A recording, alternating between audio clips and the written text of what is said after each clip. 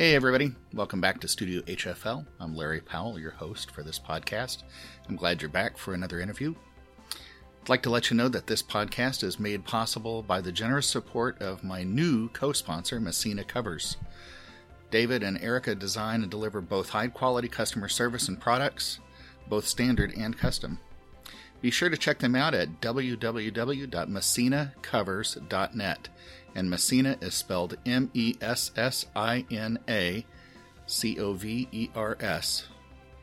They offer their support through Patreon. Patreon is a funding platform where you can offer your financial support to this podcast, and your help will go towards hosting, production, and marketing fees. There are several tiers of support offered, and you can check out how you'd like to support this podcast at www.patreon.com/studiohfl, and Patreon is spelled Patreon. You can also offer support by providing comments and a rating on whatever platform you use to get your podcasts. If you'd like to receive news regarding interviews, new guests, access to Studio HFL merchandise, please subscribe to the newsletter by going to www.powellmusic.net and click on the subscribe to newsletter link. And of course, Powell Music, POWELLMUSIC.net. And now, on with the interview. Movable dough. Right. Do, do, do, do, do, do. I thought, she still doesn't think it's funny. Yeah, tuba players and don't get that either. Because, no, these are my C finger. These are my... No, you're just transposing. Yeah, right. So, you know what? The first time I realized that they transpose differently, I couldn't get my mind around it. Yeah. I might as well be using clefs to transpose rather than by interval. But no, to them it's just another set of fingering. But they don't have as many to deal with. Yeah. We were doing Salome. I've never done Salome before. I never thought our orchestra in Dayton would be doing Salome. And that had 5 transpositions, including F alto. So stuff was off the horn, playing my B flat and having to fake low E's and pulling slides and all that kind of stuff. Yeah. So just a formal introduction here at Cincinnati College Conservatory of Music. Close enough. There's one too many C's in there, I think. It's actually the University of Cincinnati College Conservatory of Music, and make sure you put that hyphen in there between college and College Conservatory. Okay. That comes back from 2 schools joining together in the 1950s, the College of Music and the Conservatory of Music. Ah, okay. And then in the 60s, they became part of the University of Cincinnati, hence the big long name. Gotcha. Whatever the acronym is. CCM. For that. Yeah, but I was thinking it could be equally as long. So, here with Professor Alan Siebert. How long have you been here? I'll be starting my 30th year. No kidding. Yeah. Could you ever imagine that you were going to be doing this as long, or in this position as long as you are? I guess I was hoping. This was a school, after all the different things I'd done before this was the school that I was trying to lead up to be able to be competitive and be able to get looked at a school at this level. And so I've looked at some other things afterwards, but this has been great, and it's been a great place to raise our family. Yeah. Cincinnati's a pretty cool town. I live in Indianapolis. I don't get over here enough, but there's a lot of things to offer over here.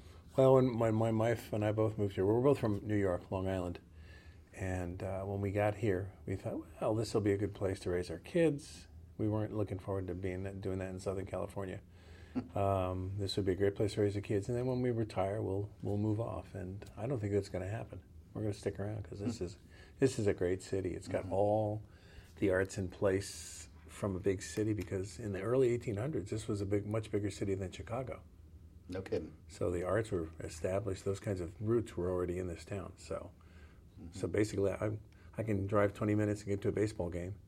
And everything else downtown too. Yeah, so if you drive 20 minutes in Chicago, you've driven 10 feet. I understand. I was in Chicago in February. Oh my gosh, it's a nightmare up there. Oh God, I don't know how they do it. We hit a Friday rush hour. That was not something I'd recommend. I was just up there last week. Interviewed Roger Ingram, and I just don't get it. I know people you adapt to where you live. Sure. So.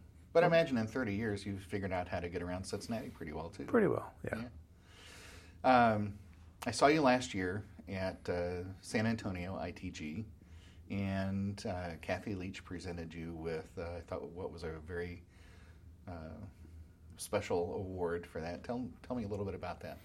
Well, Kathy and I actually go back a long ways. We met in grad school in Ann Arbor, Michigan, in 1977. So we've been friends, and I was sort of instrumental in convincing her that she should consider running for president of ITG. Mm-hmm. And so we go back a long way. And what I was awarded was the Award of Merit, which basically meant I did a lot of work for ITG, and some people like me. So. Yeah, but I think that's it's great work. It's worthwhile. Yeah, oh, absolutely. Yeah.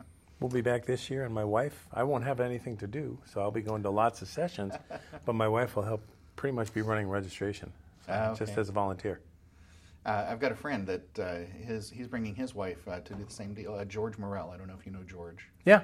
But right. His wife, Ruth Ann, is coming down to do the same thing. That's great. I talked to Kathy a week or two ago, and of course she's busy. I think this is her last year, right, as president. Till October 1st, yeah. And, I always hesitate calling, knowing just how busy conference planners and, although I know JC. I was being funny. You can never say his last name, though, but just how busy, how much time it takes to put something together. Did you ever host an ITG? Well, the first one that we did in this format, rather than going through the college, doing it on a college campus, was when I was president. I'm sorry, I didn't realize. Yeah, that was in 2015, and that was up in Columbus, and it's going to be back in Columbus next year. Oh, maybe that's why I didn't realize that, because it wasn't in Cincinnati. Right. So. Right. Yeah. No, I have been asked to do it here, and we have great facilities, but our hall seats 750, which is a little small for one. Those conferences get well over 1,000 people usually. So, yeah, and I knew how much kind of work it would be. So, I had a former professor who was involved in Indiana Music Educators Conference, and he told me it's usually like a 2-year process to put something like that together. Right. Not that you have to start from scratch every time, but you can kind of fill in the template, I would imagine, from. Well, that was the idea of doing it now through the kind of using the model of doing it at a hotel. Is we can do the same thing. We're actually now have a 4 or 5 year rough rotation, where we'll be going back to some of the same places. Texas was very good. Los Angeles was very good. So we're going to kind of do West Coast, Texas, Cincinnati, Columbus. And I'm not sure what the other one's going to be. We'll see if everybody survives the middle of July in Miami. Well, that was a bit of a gamble, because there have been a lot of people that have asked to, why don't you do it in the summer when we can go? These were college teachers, high school band directors, and so we said, well, okay, we'll try one, and that's what we're doing, and we'll see. Well, I'm going to be there. Yep, it's going to be fun, and we'll be staying indoors a lot. Thank goodness for air conditioning, right? So. Doc Severinsen was at my conference at the University of Indianapolis last year and did a session, and Kathy moderated that session. And first question, and it's what I'm going to ask you, is, and I loved his answer to this question, but was, how do you view the state of trumpet, or the trumpet state of affairs these days? Well, I don't know if it's any easier getting a job, but I don't know. It's getting more and more diverse. I mean, there's more and more things you can be doing, I think. I mean, the idea of either being a college teacher or being a player in an orchestra, those are still there. There's more smaller orchestras. Some of the bigger ones are struggling a little bit, but there's more smaller orchestras, and then yet there's also the freelancing as well, and the elite sound recording guys, the guys on the West Coast and to some degree New York. But like I try and tell my students, I said, you need to be ready to do other things to make a living, to get started. And I think that probably holds true more now than ever. Vacchiano once said some of his best students, some of his most interesting students, I think he might have used those words, didn't go into college teaching or orchestras. They were doing other things. And so that's been true for a long time. I mean, my first job out of college was teaching middle school band for a couple of years. And I particularly, maybe I was led in this direction, but that was great for me because it was in the New York, not far from the New York City area, up in Connecticut. And I was a middle school band director until about 2:30 in the afternoon. And then I was a professional trumpet player the rest of the day. So I subbed, actually got a position in an orchestra, small regional orchestra, and was subbing in 3 or 4 other orchestras. Started a brass quintet, took lessons with John Ware in the New York Philharmonic. I would drive to Jersey every other week and grab a lesson, go over the George Washington Bridge, about 10 minutes. That's where he lived. And so that's kind of how I got more seasoned, because I knew grad school was good for me. It was too short, but I mean, I survived and I did okay. But I had enough self-awareness to say, you're not ready to be playing in an orchestra. You may never be ready to be playing in an orchestra, so you got to keep working. And I did. 2 years, you said, as a middle school band director? Yep. And which means you probably had a music ed degree. I did. I had a music ed degree for an undergrad, and then a master's in music in music performance at Michigan. Yeah, undergrad as well? No, that was my master's. But where was your undergrad? Oh, Fredonia, SUNY Fredonia, upstate New York. Okay. And how long then before? Do you have a doctorate? I'm almost there. Almost 4 there. credits Seriously? away.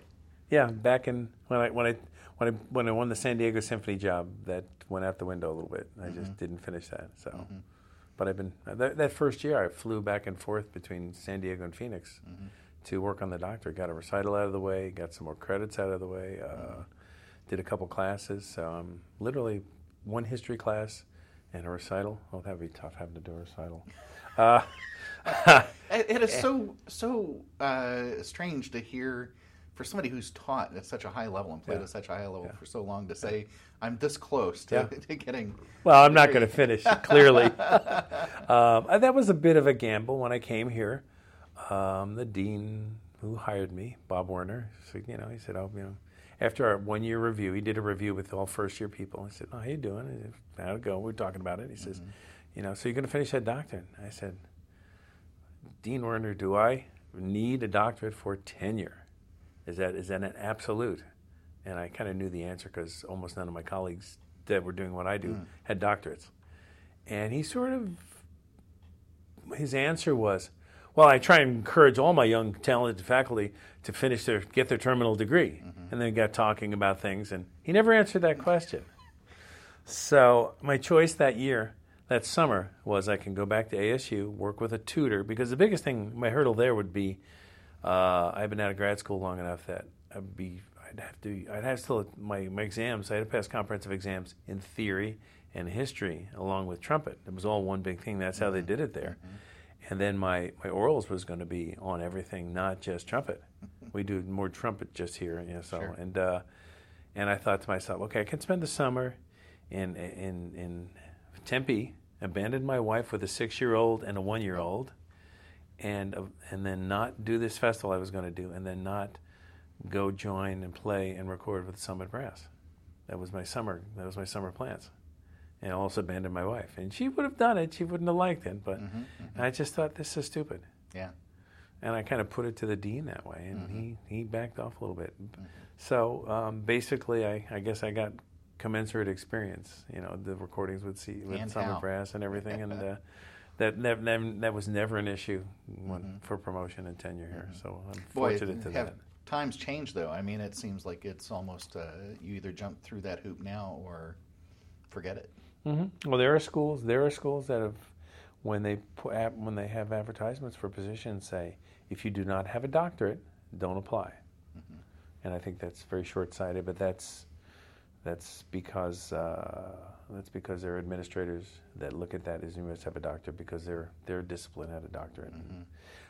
What's really fortunate about the way the school is, we're at a big university, so you have all that benefit to that. But we are our own college within the university, so we make our own guidelines, and so the upper administrators here are all in the arts, and they understand that no, you don't need to have a doctorate to teach trumpet. Isn't it interesting? I think in anthropology, of course, you're going to have that field experience, which would probably end up with your PhD. But here we are as musicians who we spend so much time in field experience, real life, real world experience, and we don't come out of it with a doctorate. But the experience is valuable. It's the same, I think. Absolutely. And obviously people are recognized for that. I mean, I think the guys at IU are in the same situation. I mean, that's, you, of course, are an example of that too. But, okay, so no desire to go back and finish up. That's probably not. That's fine. That's David fine. Hickman just retired this year, so he'd be my guy. I'm not going to go back. I'm just thinking what that would feel like to have to do your exams with him. I mean, you'd probably end up not talking about trumpet. I bet that's all we talk about. Oh, you think? Okay. Yeah, I think we'd have fun. Yeah. But there'd be other people on the committee that probably would give us a hard time. Who was there when you were out at Arizona State? Well, that was Hickman's first year there. I auditioned for him at Illinois the previous year and was accepted. And when I asked him, I said, "Are you going to be here next year? I'm hearing some rumors." He was very honest. He said, "I can't say." And so I was planning on going back to Michigan to study with Catala, which would have been a great experience because I had studied with Clifford Lilia there. So I would have been going back to familiar surroundings. My wife and I both loved Ann Arbor and loved the school. And we were looking for a place for her to do her master's in music education as well. And so we wanted to find a school that would work well for both of us. And Ann Arbor would have worked well. But then David Hickman calls me in the middle of the night. I'm in Superior, Wisconsin. I get a phone call and says, "I'm going to ASU. You want to come?" Wow. And I said, and he's like, "Well, I need to know like in a day." And I'm like, "Okay." And we thought about it. And my wife actually that night, we talked about it, and she made some phone calls and realized there were people at ASU in early music education, Jackie Boswell and another lady whose name escapes me, that people, Andrus, last name Andrus, that she wanted to study with. She thought would be great. She thought that she was actually real excited about that, even more than Michigan. And she actually, remember when you could call 411 for information? Yes. She called 411 and got an operator in Phoenix and was on the phone with her late at night for about an hour. No kidding. The person just had nothing to do. Yeah. Enough people there that I guess whatever calls came in for information routed to the girl next to her or something. And she just asked about, what's it like living in Phoenix? No kidding. Yeah, she talked for a long time, and then we kind of decided, we'll go. And that's what we did. So she's got, is she a teacher as well, your wife? She was when we moved to California, we had an infant, and so she had been teaching music ed in Tempe, Arizona, while I was in school, and she was in school too, doing her master's degree. And then when we got to California, we realized public school and the music ed, she's not going to get a job, and we have a kid to raise. So she started this thing that was pretty new in the scene called kinder music. She started, and that's a licensed thing. And she enjoyed that. She could teach in a house. In our house, we took one bedroom and turned it kind of into her little studio. And she would give people a discount if they were coming in, and they could watch little Christopher, who's now 35 years old. Yeah. And watched him while she was teaching classes. So she's done that. And at one point, about 10 years ago, her program here, when we moved here, she started it again. She was teaching over 400 students a week. With she and 3 different teachers. Yeah. She was running a business. She was the 8th largest kinder music studio in the world. That's spectacular. Yeah. It's still going? No, she's retired. She downsized a little bit and sold off parts of her business to some of her teachers. And she finished her last class in our basement last month. No kidding. She had a couple kids. Kinder music starts from essentially birth, usually 6 months, to about 7 years.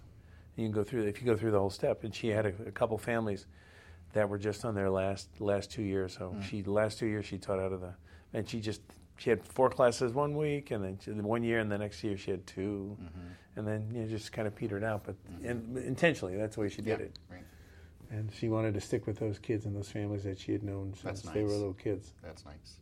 What's her instrument? Piano. Yeah. She was my pianist in college. No kidding. So Yeah. you've collaborated on recitals, I take it? Yeah. It's a small world. I grew up in Long Island, and in 9th grade I moved from East Meadow, New York, farther out east. My parents wanted to move out there. It was closer to where my dad worked. And we moved out to a place called Miller Place, but we went to Port Jefferson High School. We'd bust in. The girl I took in East Meadow, who was in the band to the 9th grade prom, we get to Fredonia, which is almost 500 miles away. I see her, we're on line to get IDs or something in the student union. So I go over and say hi, and her roommate was now my wife. How about that? Yeah, so her roommate was a music major. She wasn't, Nancy wasn't, but Kathy was. So, and I realized then you need to find. I remember at orientation saying, you need to find an accompanist pretty soon, So I said, "What do you play?" Check off 2 boxes right there, right? That's right. I said, would you be a good company me? And she said, "Yeah, okay," because that was their ensemble. They had to have a certain amount of people to accompany to satisfy their ensemble requirements. So she said, "Sure." And I was pretty bad the first year. She was going to drop me after the first year. Oh my gosh, that's hilarious. Yeah. And she loves to tell this story, but at the end of the year, we were both dating people from high school. So I had a girlfriend from high school. She had a boyfriend. And at the end of the year, I left her a little note and a box of candy on her door, I think, and just said, happy retirement until next year. Yeah. And so she thought, well, he doesn't take up any time. We just have his lessons are pretty boring. His music's really easy. So I guess I'll keep him for another year. Yeah. And then the next year we had a new teacher my teacher was finishing his doctorate at Michigan, and we had a guy come in, and I started the Hindemith Sonata. I was just going to ask, did you ever ask her to play Hindemith? Well, that was the next thing she had to play for me. After thinking, this will be pretty easy. Right. Yeah, right. He's not very good. Oh. So yeah, and all of a sudden she got that, and she remembered looking at this thing, and after a while she was working on it. She said, "Oh my gosh, this is the piece I got passed around last year, and none of the pianists would touch it." I had a discussion with an accompanist at UIndy about this last year, and somebody programmed. There's a sonata for every instrument, I think, right? It doesn't matter. It was a horn. It was horn, and she said, "Please don't ever have anybody in your studio do Hindemith." And I said, "Well, look, it's kind of an important piece. Yeah, you're probably going to see it at some point." But anyways, yeah. So she's played it, I take it. Yes. Yeah. Yep. So David Hickman, were you trying to follow? Of course, he married an accompanist. Well, his first wife was a trumpet player. One of his students, I didn't know that. Jane. Yeah. Okay. Yep. Do I have to edit that out? Is that going to be? Well, if Hickman's listening, I think you'll be okay. That'll be okay. Yeah. Okay. Yeah. Okay. Well, there's a lot of things I don't know. I'm not supposed to know everything. I think coming into right now, Miriam's a sweetheart. He got lucky. Dave, you got lucky. Yeah. So I wonder what he's going to do in retirement. I'll have to ask him. Yeah. Directly, but well, he'll probably start another business. He started Summit Brass. He started Summit Records. Yeah. Hickory Music Editions. Yeah. So, I don't know. He's got to keep busy. What about you? Retirement anywhere in the near future? Or? Not that far away, I don't think.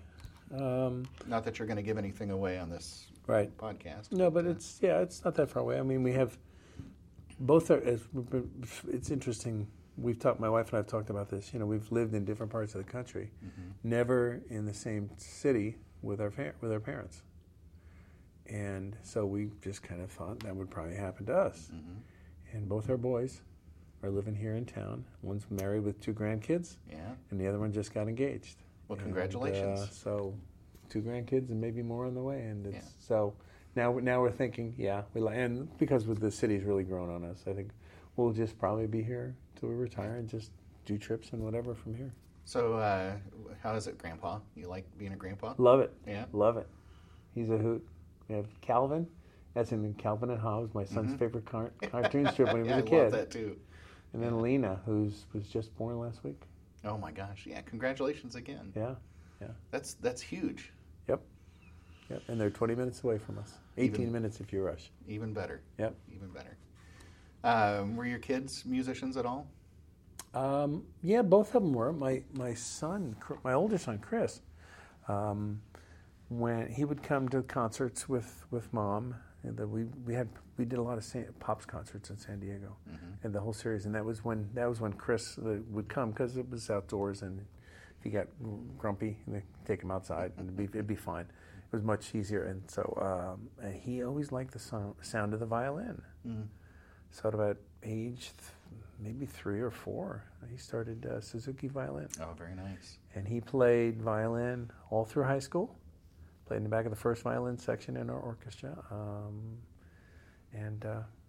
that was his thing. Yeah. And he went on to do a degree in computer science, and now is doing programming and real good at that. Not playing much anymore, but still appreciates the music. Alex, on the other hand, who's now 29, got his degree in music ed in trumpet. No kidding. Yeah. Where? I went to Bowling Green. He was accepted here, but we thought it might be better if he studied with trumpet with somebody other than his old man.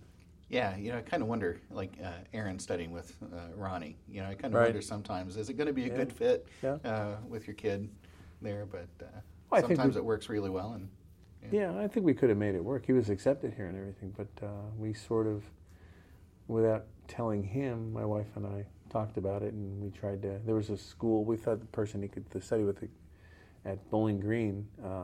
He was leaning towards here, and we said, you should go. We had to drive up and take a lesson, meet this guy a little bit, and then that did it. And who was up there? Charles Saenz. He's still up there. He's a good guy.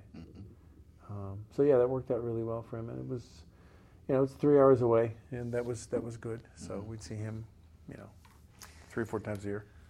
Wasn't thinking about this at all until you mentioned Suzuki. I have a 9-year-old boy who's in second year of Suzuki violin. I'll reserve my comments on Suzuki, which are all positive, by the way. But what's your take on the Suzuki method? Do you think it could ever be applied to trumpet? Well, it's tried. They're actually, if you look in bargain bins, sometimes you'll see Suzuki trumpet books. So they actually published books for a while. Yeah. I don't know. I mean, the whole approach is. I mean, the whole approach. I understand how it works, and as long as at some point in Suzuki you wind up switching over to actually reading notes and that kind of stuff, and if you transition that way, then it's great. I mean, these kids play some great stuff at a young age. They sound great. Well, I've also noticed they're fearless because they're performing from the very first time they pick up the bow or the violin. Right. And my wife was a Suzuki student, and I mean, it's like there are no nerves involved with anything. And I'm thinking, what a great feeling that must be. But I've a lot of appreciation for the Suzuki method. And we had a 6-year-old play in our church yesterday. Ella, Kathy taught her through all the kinder music stuff, and. She played with one piece by herself, and with her piano, with her teacher playing piano, and then they did a duet together. Oh, very! Yeah, it was beautiful. Nice. It was a lot of fun.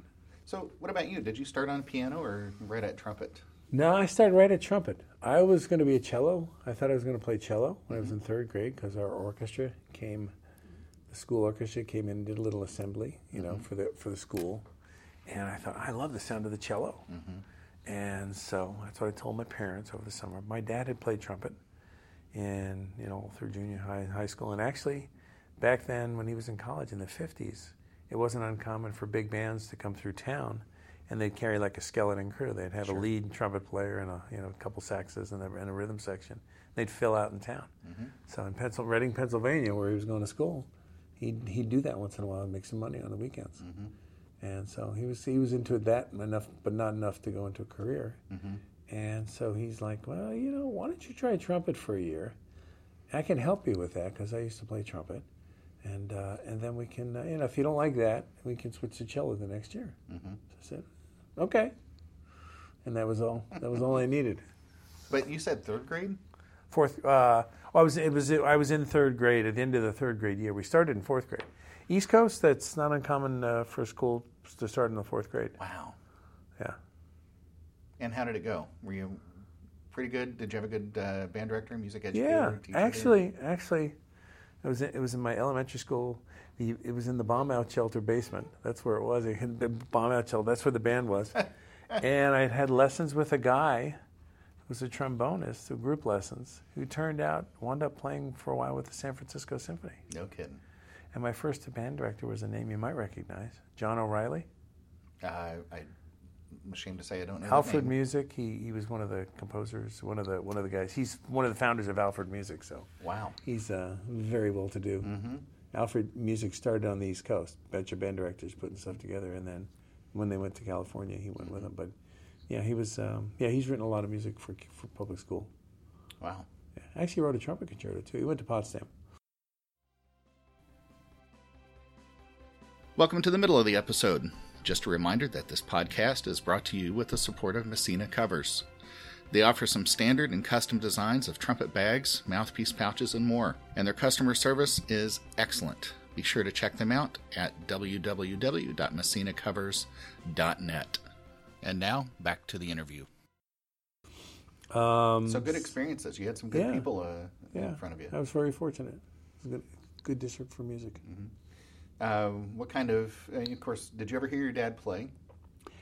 A little bit. He would play with me. He had a false tooth, so he didn't play too much back then. And wasn't, they didn't have implants and things like that back then. So what about influences? I mean, who did you start listening to or go into hear? Well, I didn't have much choice. My dad was really into big bands, so it wasn't uncommon at 8:30 in the morning on a Saturday. The Magnafox stereo would be turned up as far as it could go, with Maynard Ferguson playing Olé, or the Woody Herman Band, or his favorite, Stan Kenton. Yeah. So I grew up listening to that, and probably through grad school, I still had my collection was way more skewed towards jazz and big band than it was to classical. Mm-hmm. Did you ever try to play along with those, or? Yeah, I actually directed we called it a stage band back then, at our high school.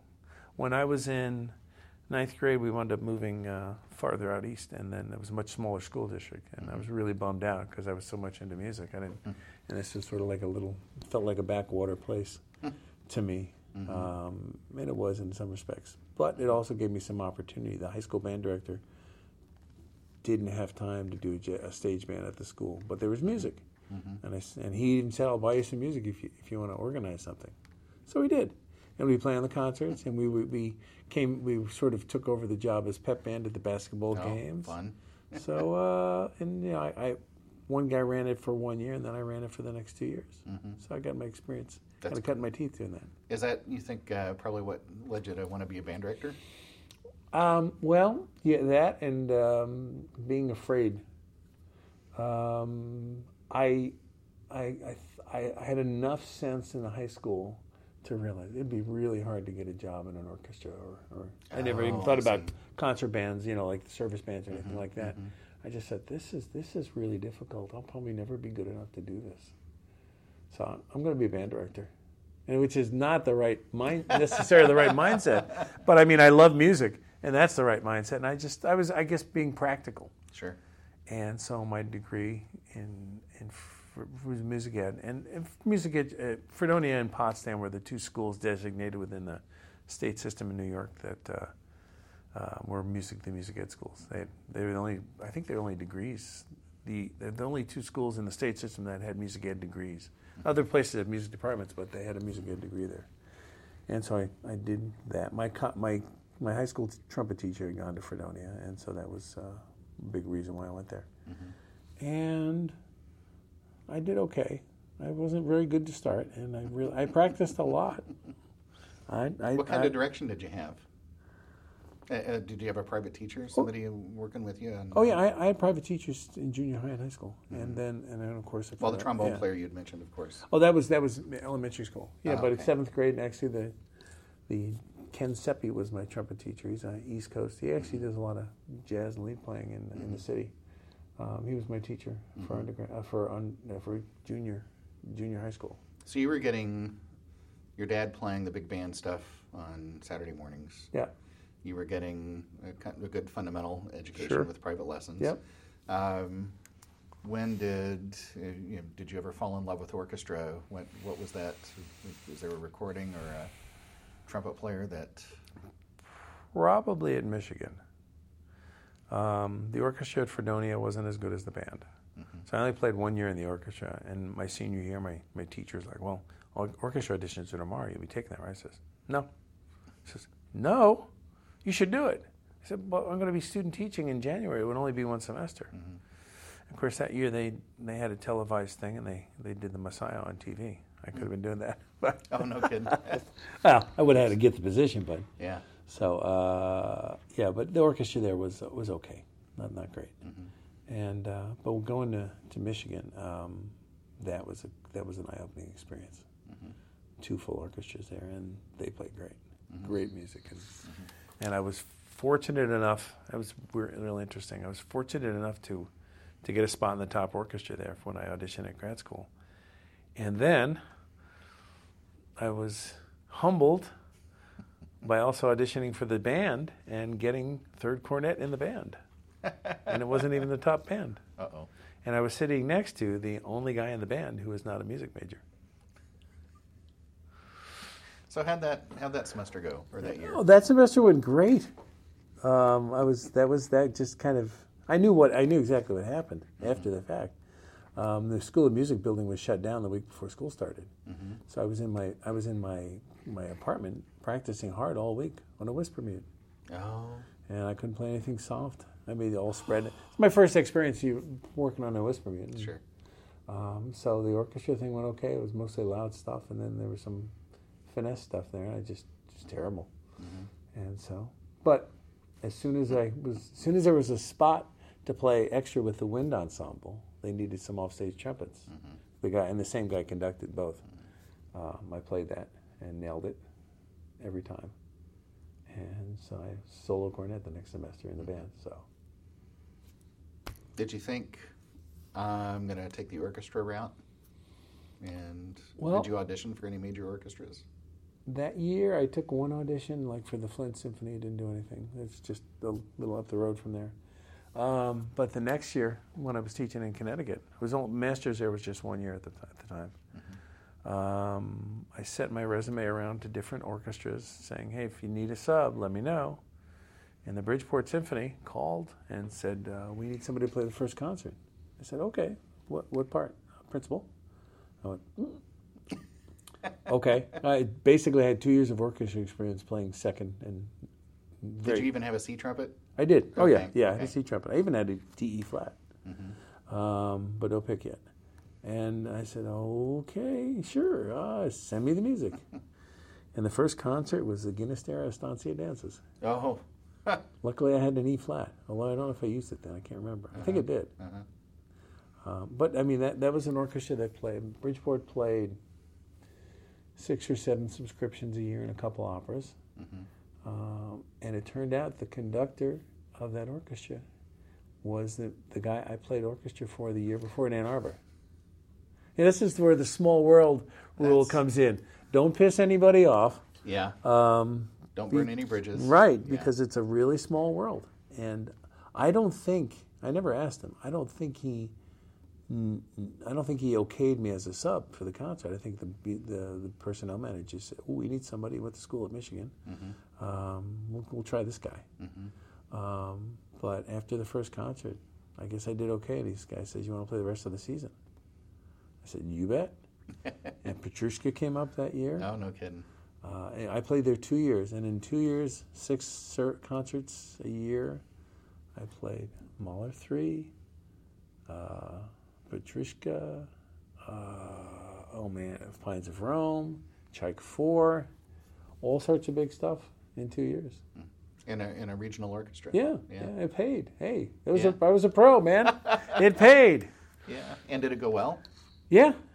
I never got fired, so it went fine. And like a lot, that was close enough. Bridgeport was not far from Yale, so there was a lot of Yale and a lot of Juilliard students playing in the orchestra. So a good group. Yeah, it was a very good group. Mm-hmm. Yeah. Of course, you mentioned San Diego. Right. And who was? Were you principal out there? Yes and no. I went out there when I was in Arizona State at the time. We drove across the desert. 4 of us got no car, and I won the assistant principal job. And when the summer started, they didn't have a principal in place, and so I played principal all summer. Played third the next year, so it might have been third assistant, but assistant basically go wherever they tell you to go. Sure. And they had guy Eddie Carroll was in playing. He flew in and played most of the year, but whenever he wasn't playing, I could step up and play principal. Did the Messiah, did bunches of things like that, and then and you had a piccolo by that point. I did. Well, I was, the guy was like, they were thinking about getting somebody else because I was new about the Messiah, and I was proactive, and I talked to him at the music director. He said, I'd like to be considered to play this, and it was with the assistant conductor was conducting it. I said, no, I'll be happy to play for the assistant conductor, and I did. And I played some stuff for him, and I got done with the piccolo, and I said, I have it on D trumpet if you like. I'm trumpet shell sound. Mm-hmm. And he said, no, that'll be fine. Mm-hmm. So I played that. So, and then the next year, end of the year, they had auditions for principal trumpet again. And they the music director tried to cancel it because he had somebody in mind for the job, and they were not available for the audition. Mm-hmm. So they had the audition, and back then, the audition was entirely behind a screen, right till the end. And I'm not sure the details contractually, but the music director had a certain amount of votes, and everybody else had votes, but it was a unanimous vote except for the music director. And I got the job. And I remember talking to the principal Horn. We had lunch afterwards, and he says, I hope you get a chance to win this job. And I'm like, I didn't know. I was so young. I had no idea. What do you mean? I just won the job. Right. All full of myself. Right. And midway through the season, I got a pink slip. And I got basically, and I got a pink slip, and 3 other members of the orchestra were all demoted. That were on the committee. The principal trombone got demoted to second. The second trumpet got demoted to third. No, the third trumpet, right? And so that was basically the conductor was saying, "Don't mess with me." Wow. And so basically, what happened was I got reseated to my old position, but I had to get a variant. We had to get a variance of the contract because there was no mechanism in the contract to reseat somebody who didn't have tenure yet. Mm-hmm. Would have been more difficult if I had tenure already to do that. But yeah, so that was my shot at principal that year. I had a great time, or that half year. Yeah. And then the orchestra went dark a year or 2 later.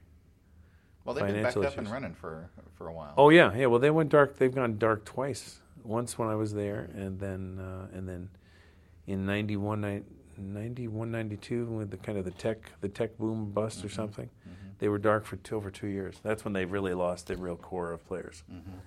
But I was already here by then. I could see that writing on the wall. Yeah. So you were looking for jobs. Yep. Especially after that. Any other considerations besides Cincinnati? Did you apply? Oh yeah, I looked at a couple other positions and looked at and turned down, or they turned me. They looked elsewhere. So when you first started here, was it the typical applied and master class? And what were you teaching when you first got here? Just trumpet. All trumpet related. I mean, I coach. I've always coached chamber music, and I do a rep and ped class for the grad students, and we have studio class, but it's all trumpet related, and all the teaching studios are that way. All the people teaching instruments. Still no additional duties necessarily for. No, that's plenty. There's lots to do there. How big's your studio? It runs between 20 to 25. Oh my gosh, that's enough. But Phil Collins teaches with me. You're talking about co-teaching? Yeah. Well, what we do, we work. We had other people teach before. Marie, when she was playing in the orchestra, was teaching a few students here.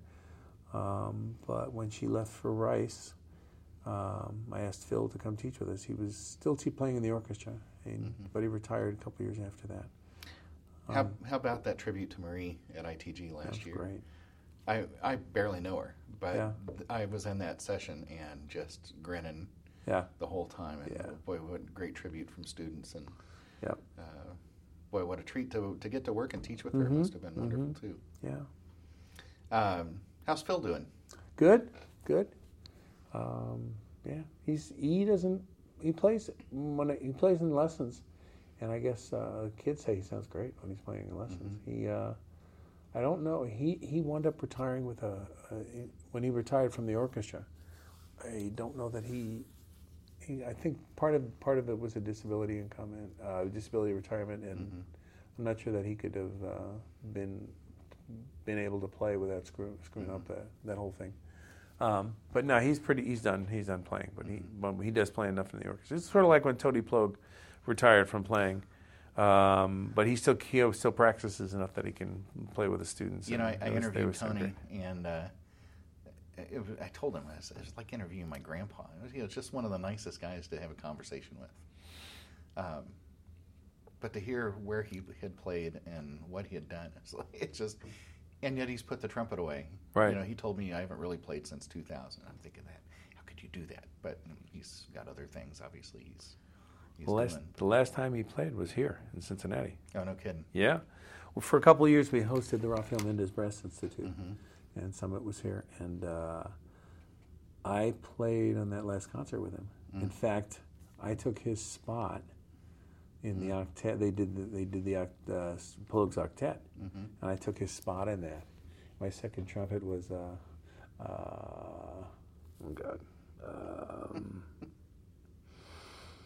brain cramp, Tim Morrison. Oh, he's no slouch. Yeah, no, he's no slouch. It was and he conducted. Tony conducted it. So, how much fun that would have been. But that was the last concert. That was the last time he played in public. And he sounded great, of course. Yeah. Oh, I remember recordings of Cincinnati and hearing Phil on there, and that's great. But I also have enjoyed the books that he's put together. It's been a nice addition to my library, as I'm sure others as well. Well, thinking about publications, have you put anything out there? Have you done progressive lip flexibilities or anything? I leave that to guys like Tim, guys like Scott. Scott can do that. No, I haven't. I've done editing of some music and things, and a couple some CDs and things like that. So I got 3 CDs out. But no, I just the thing when I got here I didn't realize I'd be doing was the Dayton Philharmonic. I've been playing second trumpet in the Dayton Philharmonic since almost the first year I got here. No kidding. And that I had no idea. I met the guys in the quintet, basically the core of the brass, when they were at Summit Brass. They were doing, very early on, Summit Brass used to do a chamber music competition. And so these guys were runner-up they were runner-up to the American Trombone Quartet. And this I met Charlie and the guys in the group, and so when I got here, I got a phone call. Hey, Charlie. Charlie's calling principal trumpet Charlie Pennard. He's a great guy, great player. And he says, can you come up and play a concert for us? I heard you in town. I said, sure. So I went up and did a Vaughan Williams Symphony or something. It was a subscription thing. He was actually subbing with Cincinnati that week, so I was covering for him. And there was a new guy in there, Steve Anderson, who was the second trumpet player. He had just won the job. And midway through that year, maybe like February or March, he winds up winning a spot in the Detroit Symphony. Oh. And they said, you can come up and play whenever we could use you any time. So we could start right away. So the pay was way better. Yeah. And he's gone. He's been there ever since. Yeah. So when that happened, I basically stepped in and played second, and haven't really stopped. The audition was another year or so away, but so if I'd known, because that's about 150 services. Oh, much busier than I think. Yeah, and another, at that point, maybe 40 to 50 quintet educational services. And so I said, well, look, I'll take, thanks for the job. I'm not going to be able to do everything. I'm going to be able to I'll try and do the subscriptions and the pops things. And the rest of the stuff, I'll try and do if I can. But I got kids growing up and all that stuff. Trying to balance that as much as I could. And so that's what we did. And I was contractually, we were allowed to do that. You could miss a certain amount if it was like, I could say if it's primary employer, I could miss it. But that's like an hour and a half in the car each way, or more. And that's still going, both the orchestra and the quintet. Still doing that, been doing that the whole time. Yeah, that's become quite a nice thing. And it's a bunch of nice guys. I mean, the orchestra plays really well. 15 years ago, we got a beautiful hall, better than any hall in this state. No kidding. Maybe Severance Hall might be the exception. And as much as they've improved the hall downtown, which they have, we're still in a better hall. I don't know how that happened in Dayton, but it did. Just it worked out, and it's fantastic. But I love all the guys in the brass section. I mean, it's just a very good orchestra, collegial, and everybody's doing something else. So, I mean, it pays enough that you can do that and teach lessons and do freelancing, and you can do that. And Dayton's not a very expensive city to live in, so it's worked out really well. And the guy playing principal trumpet back then is still playing principal trumpet. He sounds better than ever because he retired from his college job. Yeah. And now he has time to practice even more. So the pressure's on. I got to keep my act together. Yeah. Well, okay. So let's talk about that. What's a typical day for you, playing wise? A typical day for me, playing wise, is that it's not very typical. It just changes a lot. I would say I do a lot of practicing at night at the end of the day. I usually try and get some warm up in the morning, and then the rest of the day depends on what my day is. I mean, my day could be teach lessons here, go home. Then I get a nice long practice in. But oftentimes my day could be teach lessons here, get in the car, drive a couple hours up to Dayton, get some dinner on the way, and then come home and maybe practice at night. But by then, maybe not. Depends. It's just really hit and miss. So I kind of have to plan pretty carefully on stuff. And sometimes I'll just drive up to the hall and I'll practice early. I'll get up there and practice. You play a lot in lessons? Depends. Less for the older students, but more for the younger students that need to hear. You know what a good basic sound is, and ease of playing, and do that kind of thing. So that kind of thing, it's back and forth. Not as much as say like a Bill Adam would do. You know, it's like 50-50 oftentimes. And like, but for the older kids, not as much. Kids getting ready for recitals now. Sure. Very little. So, do you have a particular school of thought when it comes to pedagogy? Well, when I first got to Cincinnati, there was this grant you could apply for. And about 3 or 4 years into being at school, the dean made this grant available. And it was, I don't know, like $4,000 or $5,000, which seemed like a lot of money, to do a project. And my project, which I applied for and I got, was to observe master teachers teaching. And so I got a chance to spend a day or two with Bill Adam teaching. Nice. Chickowitz. Nice. It was his last year before he retired. And then also Arnold Jacobs while I was there. And then it also helped me get to the trumpet conference in Sweden, in Gothenburg, so I could watch all those guys. Philip Jones was there. Kind of not that long, not soon after that he passed away. So I got a chance to do that. So I've tried to be a student of people's routines and how their basic teaching is. When I moved out to San Diego in 1983, I'm hearing these guys in the brass section, da da da da da da da. Right. Okay, I'm hearing this, and I'm doing my thing. This is the first brass section. First summer, I'm just trying to come in prepared, ready to go all the time. I didn't ask any questions really too much. But in the fall, we had a couple weeks off, and then we had a fall. We started opera, and I'm hearing the second trumpet, principal horn, principal trombone, all up the hallway, playing in unison. Oh, and the tuba player too. I said, "What are you guys playing up there?" He says, "Oh, that's stamp." I said, "What's a stamp?" They just thought it was hilarious. And they explained, Jimmy Stamp, man. Who's he? And they're like, Well, those guys, most of that brass section had worked in L.A. As freelancing. They came out, like Mark came out from the East Coast, and he was in L.A. and just freelancing, trying to get and taking lessons. And so they at one point, like everybody else, so many of the brass players had studied with Jimmy Stamp. And so they had all done that, and they were just warming up together. And that was before, I think his book was published, but it wasn't really very widely available. Nobody knew about it.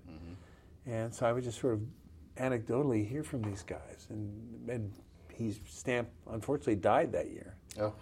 So I couldn't go up and grab a lesson with him. But when the book came out, I found people to work with on that. And that's probably the cornerstone of what I use. But there's certain kids I'll go, and they seem to gravitate a little more towards Adams things. And Chikowitz is a big part of our studio. Sure. Maybe not the opening routine so much, but they all know it, and it's in my packet that I give to kids. But certainly his flow studies books, those etudes. Well, and Michael put together a couple of books. That's what I'm talking about. Oh, yeah. Yeah. I got you. So the first book is called Long Tones, which is really his routine stuff. Right. But then book 2 is the first flow study, and the second one is Russian studies, those Russian ones, which is terrific. Yeah. Yeah. Yep. And of course, I pointed out to my students. I said, look at the composers on all these etudes. I mean, this is not Chikowitz. I mean, he picked great vocalises and borrowed from Blazevich and Bordoni and all these others. Well, when I went to study with Chikowitz, it was still go down to the print shop there and give the guy $5 and he'll give you this book. That's what I did when I had my lesson with him and watched him teach. And then also he said, well, what about this? And then he showed me this Russian book that he liked, that he used. And I said, can I get a copy of that? And he got me a copy. And a couple years later, here in Cincinnati, I had a student who's Russian. And I said, can you read these? Because the original titles are all in Cyrillic. Because it's all published in Russian. And he said, oh, this is Concone, this is Arbin. And I said, really? I said, take this book home, and when you get a chance, just print out the names. Of course, they're all printed out correctly in that book, but that was years ago. Yeah. Going back to Stamp, Ronnie is a direct student of Stamp. Right. And I've actually got him coming to my conference later this year because, if you look at the book, you don't know how to... Stamp, I guess, never intended it to be used that way. It's more of a collection of exercises, right? But Ronnie's going to come and say, look, here's the right way to approach this. So, boy, and I love that, I can't get Stamp, but I can get the next best thing. And of course, and if the next best thing also happens to be Ronnie Rom. Well, I think those guys, and Tom Stevens being among them, got that thing published with the idea of to develop some money for James Stamp, just to kind of get his name out, and it really worked with BIM. Boy, interesting, thinking about it from my standpoint. I think that one person can have their legacy as a routine. Bill Adam has of course it could be 3 hours if you wanted it to be 3-hour routine. But, was there anyone in particular that you have an affinity for? Any routine? Of those routines? Probably Stamp. Yeah. I like the fact that you've got the recordings you can play along with now, which are nice. And they used to put a CD in the back. Now it's a free download, just to go to the BIM website. It just covers so many things. And there's a lot of other things in there that I was always the first 5 exercises were kind of what I would do. And then, but now I get into like staccato control and some of the breathing, the quick breath exercises. It's just good stuff there. You can't just play that. Right. Like you can't just play Adam, and Adam would be the first one to tell you. Right. We're like Claude Gordon, West Coast, the systematic approach. If you read in the first part of his book, there's like about 9 other books you should be working out of, he says. And our second trumpet player in San Diego was taking lessons with him for a while. He said, man, I had to come in with a stack of books like this. When I got to my first lesson. So.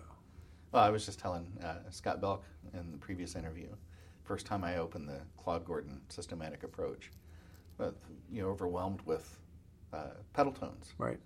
And then when it says rest 1 hour, It's like, who's got time to rest an hour before you go to the next exercise? But yeah, and then you get all the high note stuff comes pretty quick afterwards. Yeah. So, what about your jazz chops? I mean, are you able to feed those at all these days? Well, not so much as an improviser. I mean, I don't have time to be doing any big band stuff here. Mm-hmm.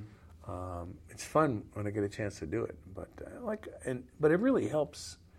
It helps.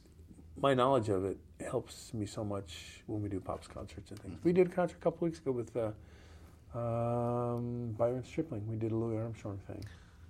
Played that show with him in Indianapolis. Yeah, right. And forget the young lady that does the. Was she there with? Is it Ella Fitzgerald? No, we didn't. Maybe it was a different show. But good heavens, does he connect with the audience? Yes. It's just what a showman. Yeah. And of course he plays so great. But yep. I was remarkable. I talked to him after the show, and his ability just to walk out and immediately connect. It's like wow. Not everybody can do that. Yeah. That well. No, he's very gifted. Yeah. But I use probably every month, every other month, there's something in a pop's vein, or we're playing in our quintet. We're doing we're doing some ragtime and or like early jazz and things. Mm-hmm. And so I'm using it all the time, and I'm very trying to encourage the students here to get some experience playing some jazz in the big bands. Although Scott keeps getting more and more students. Used to be they used 3 or 4 of my guys, but no, Scott's like, well, I got room for one. Yeah. So. Yeah. But you have to. I mean, to be a working trumpet player these days, you have to be able to play all those styles. Absolutely. Yeah. So I was grateful to grow up in a house where we had Neil Diamond, the Eagles. I mean, we had Boston Pops, and I mean, my dad, Marty Robbins, Hank Williams. I mean, such a wide variety is what I'm getting to. Right. And it's like when you play pop shows these days, and those styles come up. Mm-hmm. Man, I'm glad I was able to grow up listening to that and playing some of that. So, well, I would probably, like I said, my jazz collection was larger than my classical collection for many, many years. If you look at just the LPs, mostly jazz and jazz rock and Chicago and Blood, Sweat and Tears and stuff like that. When I was at Fredonia, I directed the jazz bands there were student run, and I did the second band there for 1 year, so just to get experience. Who do you like listening to these days? Trumpet-wise? Yeah. Oh, man. Well, classical. Hogan's always great. Sergei. We had Sergei here a couple years ago. That was about more than a couple years ago now. That was great experience having him here. Love Allison Balsam. Tina was here with the orchestra a couple of years ago. Oh my gosh, what a sound. Do you know Romain Leloup? No.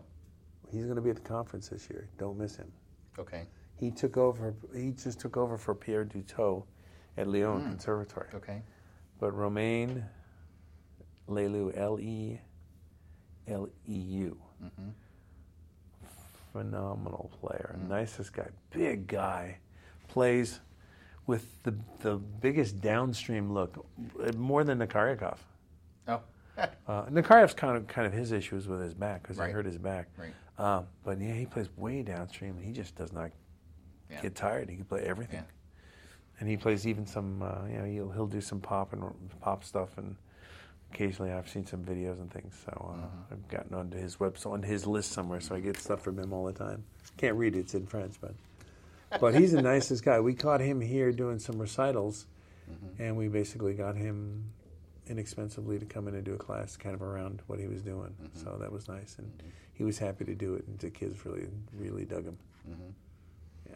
Yeah, it's nice having YouTube and to be able to show your students all these players, and of course then the recordings, of course, of people from our generation and beyond. I was watching some Louis Armstrong videos just the other day. I think a tour through Europe. It was black and white, the 50s. But oh my gosh, resources these days are great. Yeah.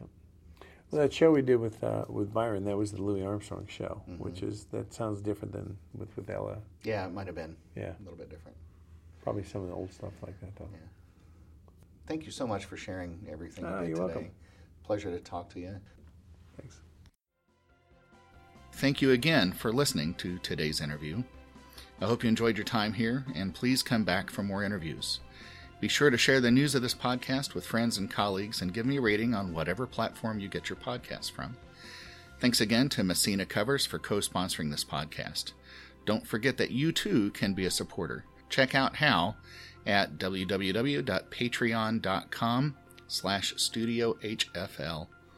And one more reminder that you can sign up to receive news via email regarding new episodes, merchandise, and more by going to palmusic.net and clicking on the subscribe to newsletter link.